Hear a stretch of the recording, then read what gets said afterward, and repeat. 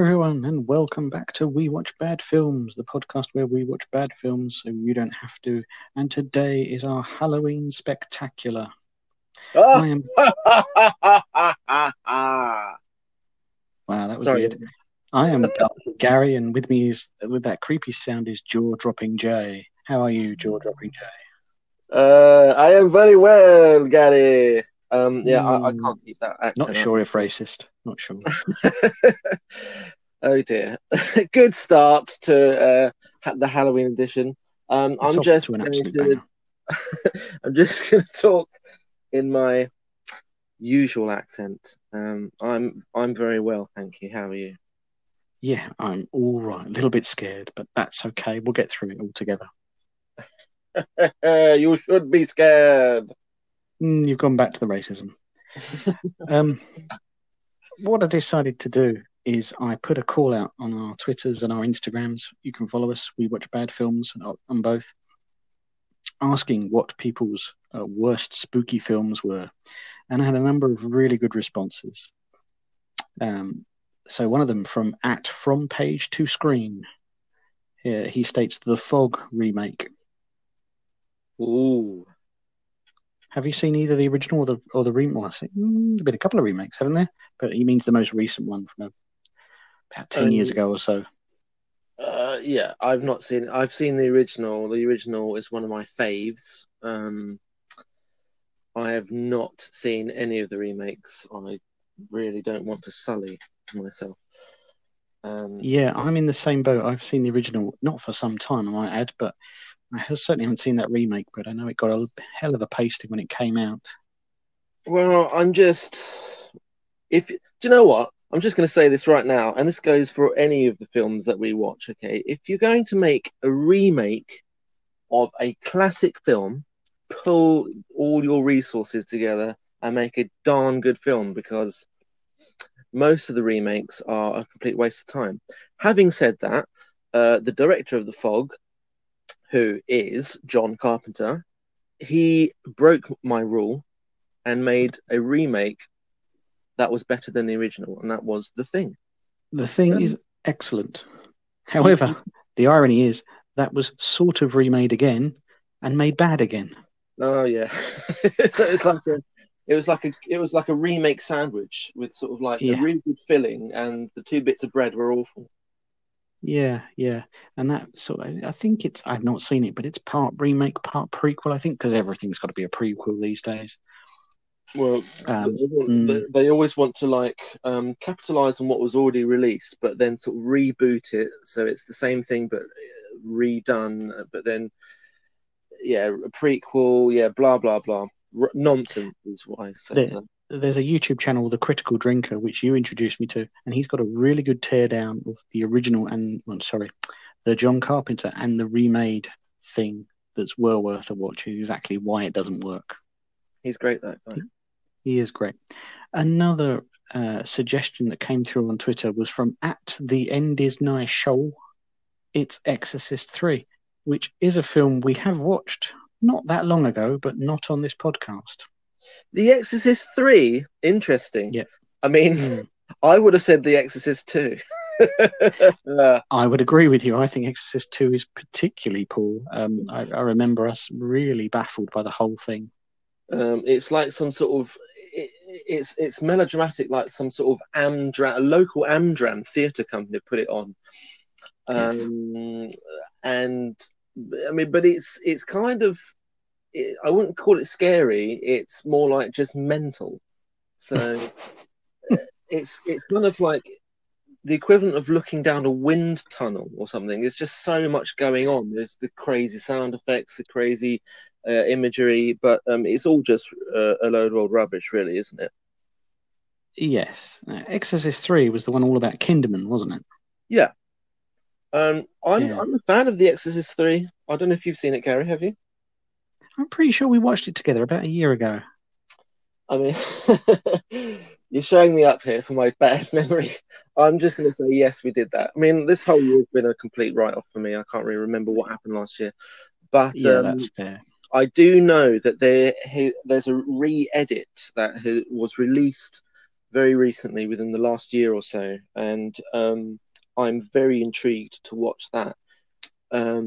Which would have been yet again one of these stories where the original director, who was originally hired, made a film, and then the producers or the studio said, no, don't like that, and then sort of redid it and made a completely different film, and that was the film that was released.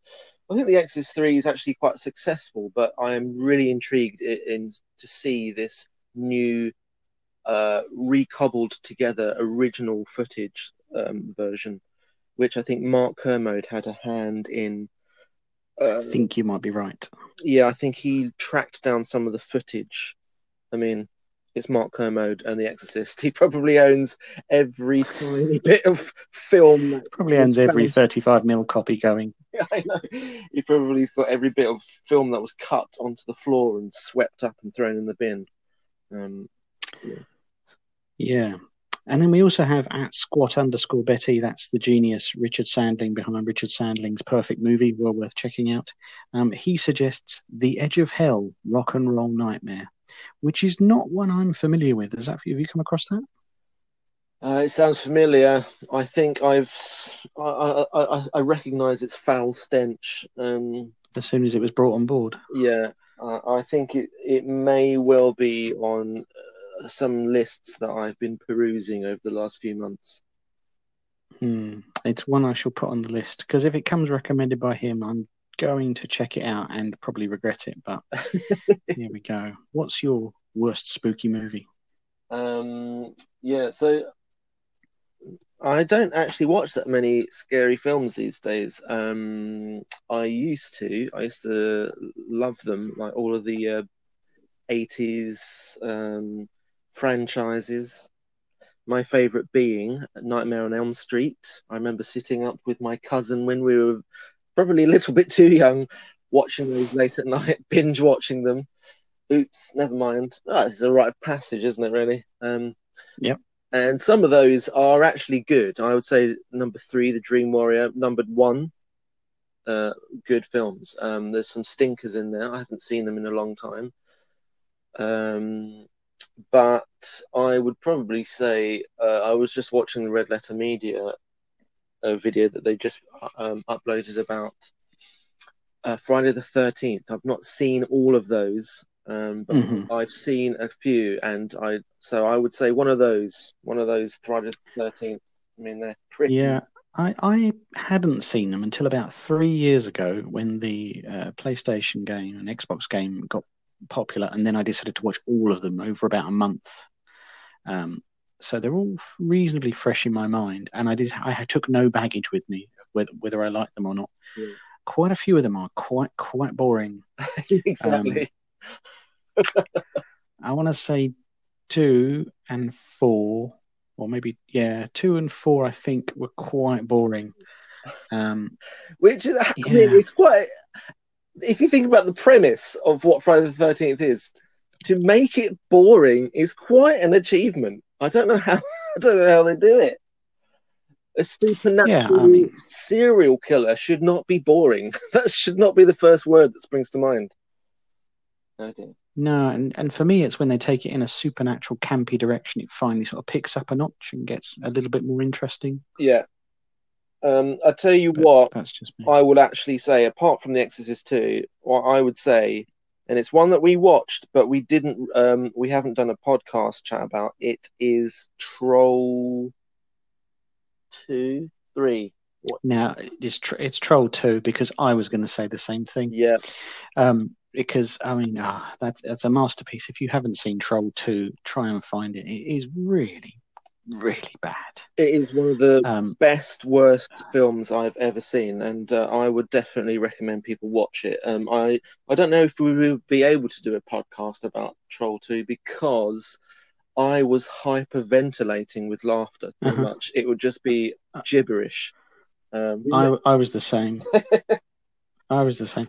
The scene when the boy chooses to spoil all the poisoned food by urinating all over it, it's such an odd choice. I couldn't get that one at all. It just didn't stop. It was relentlessly hilarious and bizarre. every scene. Yeah. And of course, they're from the town Nilbog. Ooh, Oh, which, yeah. if you didn't work it out, is goblin backwards. That's spooky, isn't it? Yeah. Very spooky. Yeah, so Indeed. I choose that too. Yeah. So there were some good suggestions. If there were ones we didn't mention just there, please get in touch with us on Twitter and let us know what is the worst spooky, scary film you can watch around Halloween time. And speaking of which, to turn the tables, I've got one for you today, Jay. From 2005, Alone in the Dark. Ooh, don't know it. You don't know it? Okay, it's by much discussed director Uwe Boll. He went on a run of producing very poorly received films based on computer games. Okay. Did a whole run of them. Oh no! I mean, all you have to say is computer game, and it's already going to be shoddy. Yeah, the track record is not good. So back in 1992, a French company called Infogrames released this 3D adventure, arguably the first survival horror game of its type. I remember installing it on the PC back then, and it was really something. It was atmospheric, and it's very much a precursor to the Resident Evil games. It precedes them. There's a very much a fop character. Edward Carnaby is the main guy, and you go into a mansion and shenanigans ensue. It is actually ripe for a film, but probably not this one, I imagine. I don't want to disappoint you, but we are on a podcast called We Watch Bad Films, but I don't think the odds are good. I've just found a quote about it. A better title would have been Alone in the Theatre. Another quote I found for it was, "You wonder why the distributor didn't release it straight to video, or better, release it straight to trash." I'm excited. Can I tell you a couple of people that are in it that will whet your appetite? Sure. Christian Slater. Okay. Yeah. That's all right. Yeah. But then, remember, in 2005, Tara Reid. Oh, right. Okay. Yeah. It's the height of her... yeah. Not good times. Yeah. I don't think we should waste any more time. I think we should get on and watch it. You guys listen to a trailer, and we'll see you on the other side.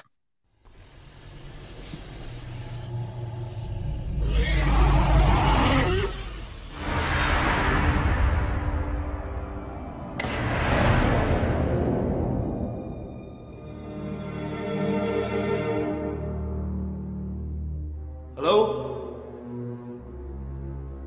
Miss Hedrak?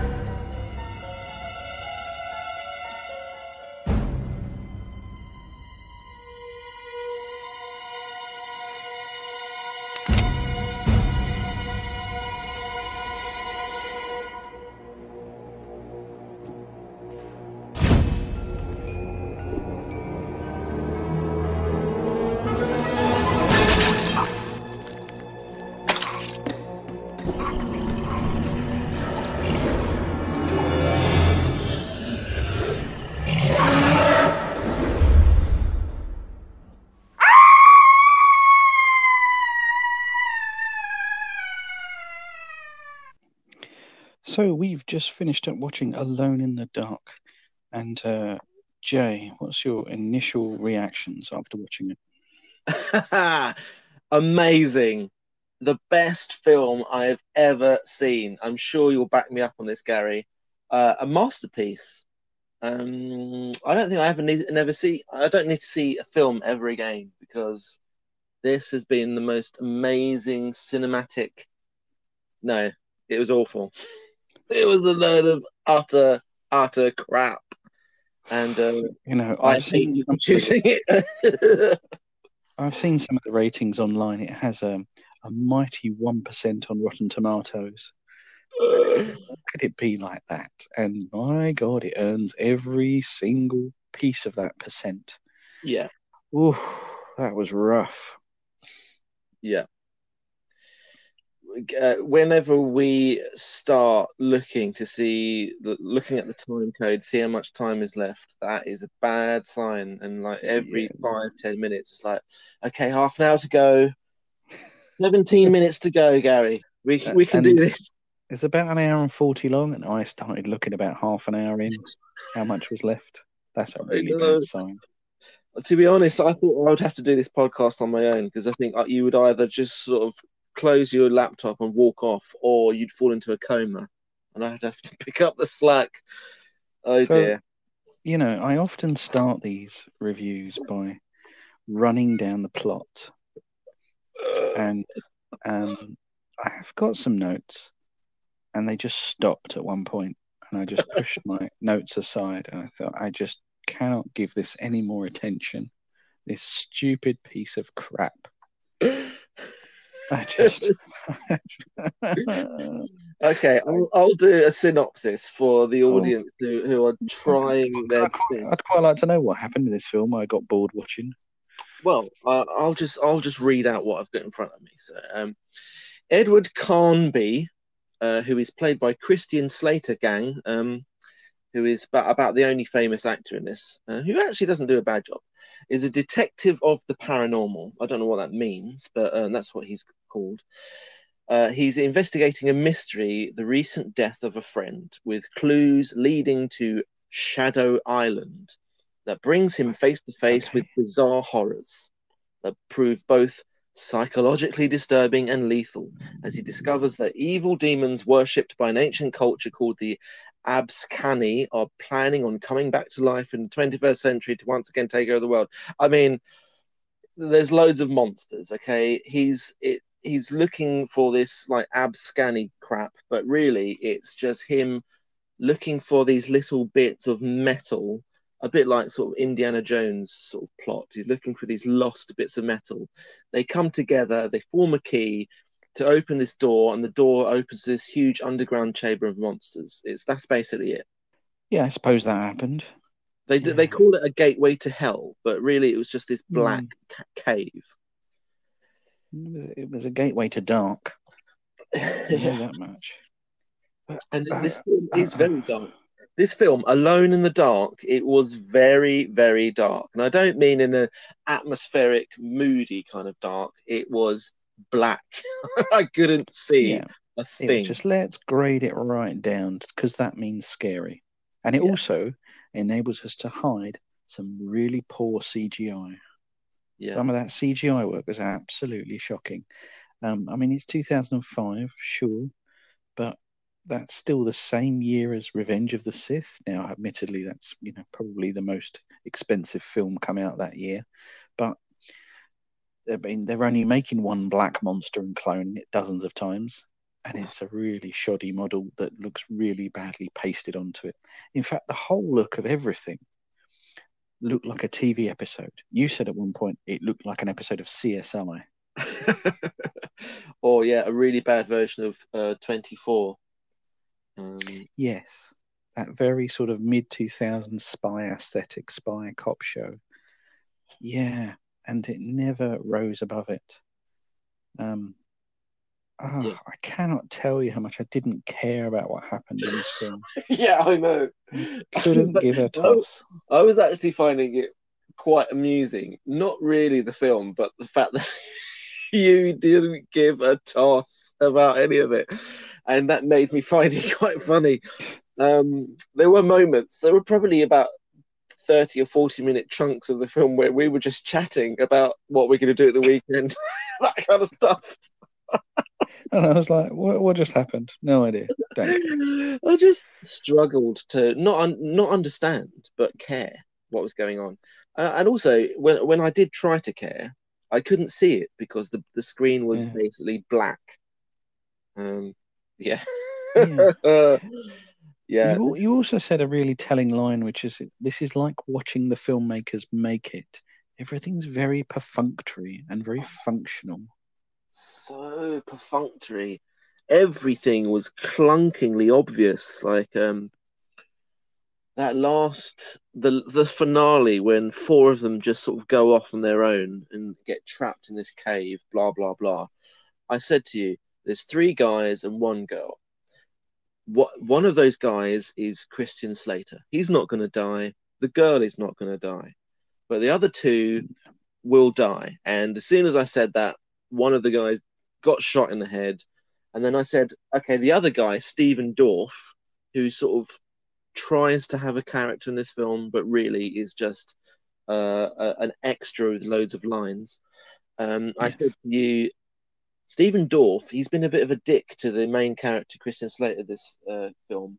I think he's going to have to sacrifice himself and blow himself up while the other two escape. As soon as I said that, he Yep. said, "Oh my God, the bomb device doesn't work.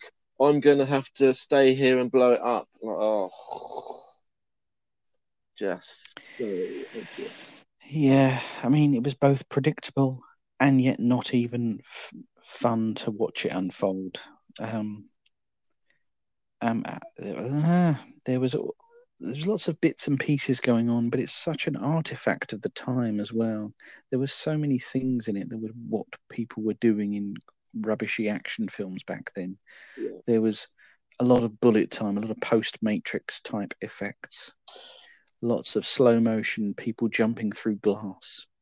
Yeah. There were 3 moments where it sort of like turned into another film for about a minute or so. One of those was when the camera turned to a gun being held, and then the camera just Yes. leapt into the gun barrel, which was really bizarre, and it turned into sort of like the Bond opening, which was bizarre. It came out of nowhere. Then also that bit where I don't know if you were in a coma at this point, Gary, but there was a bit when Probably. some awful late 90s sort of new metal was playing, and it was just a black screen with the flashes of guns going off. Did you notice that bit? I recall it, yes. I think it was about an hour ago in real time, but it feels like years ago.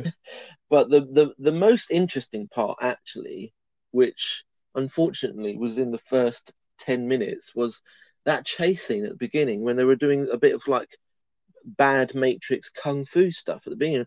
That was actually, it was shot in the day. There were real sets. There was no bad CGI, and they were actually doing a little bit of kung fu. It's like, oh, okay, this could be okay. No, that was it. That you don't get any more of that. I think you're being generous with us thinking it was going to be okay from that point. The wire work was really floaty and poor. It was. Christian Slater was doing things like doing cartwheel kicks from a lying prone position. I don't know how you managed to do that. You had to hear that. And now I think about it, he was being chased around by a big dude with a white vest who got shot twice, once in the heart, and just kept on going. And wouldn't take his glasses off for the entire fight, which really annoyed me. Yeah, and that was that followed a taxi chase, which was obvious what was going to happen because the taxi he was in was a completely crappy old car compared to everyone else's. So as soon as you saw it, well, that car's getting wrecked. Yeah. And sure enough, next scene, crash. A lot of that happened. Like you just, yeah, it's exactly what you said. It's like we were watching the filmmakers make it, and so sort of like it's almost like we were on the team and going, all right, shall we just crash this old 70s taxi now? Yeah. I mean, I remember saying to you, I bet this is filmed in one of those cities which looks like the US, but is cheap. So it's like I bet it's filmed in Canada or Australia. And sure enough, we looked it up, and it's a lot of Montreal, yeah, and Ontario, various locations around Canada. Yeah, cheap. Did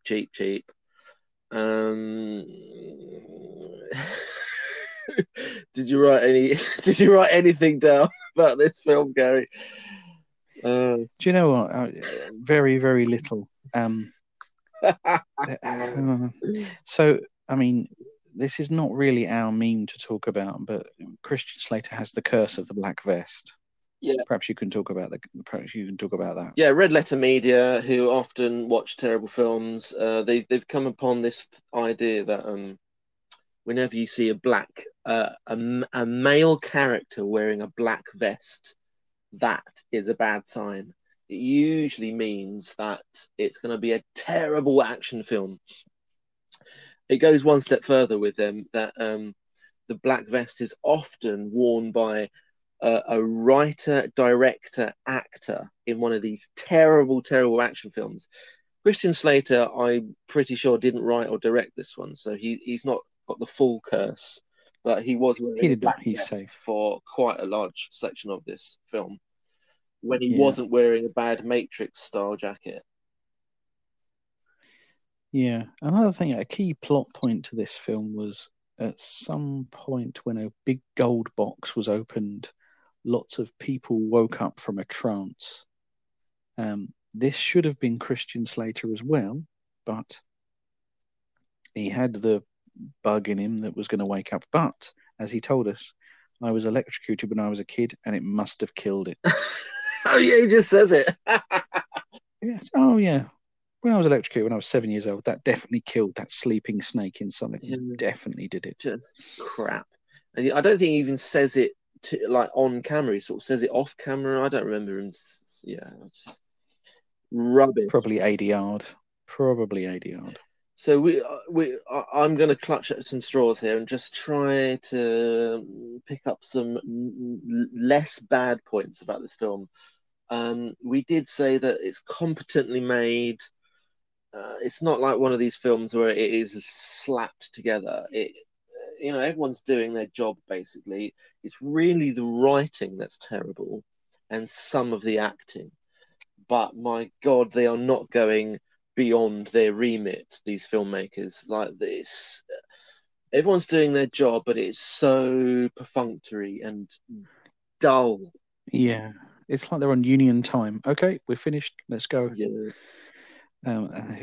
Yeah. I mean, Tara Reid is there, just sort of getting her lines out, and that's about it. Yeah. Although you notice that when she has to do a bit of science, she puts her hair up and put some glasses on. Because yes, in the classic Scooby-Doo style.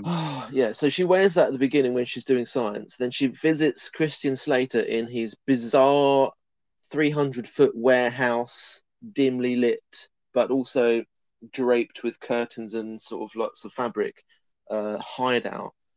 Then she takes her hair down and she has sex with him. Because she can't have sex with him if she's got her hair up and wearing glasses. She has to look less frumpy. But as soon as she sits down by the computer to do science again, she puts her hair up and puts her glasses back on. Ugh. Yeah, it's so by the numbers. It really is.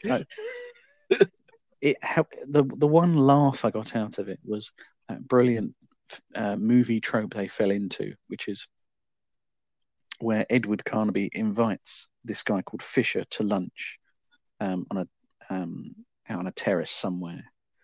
So he turns up for lunch.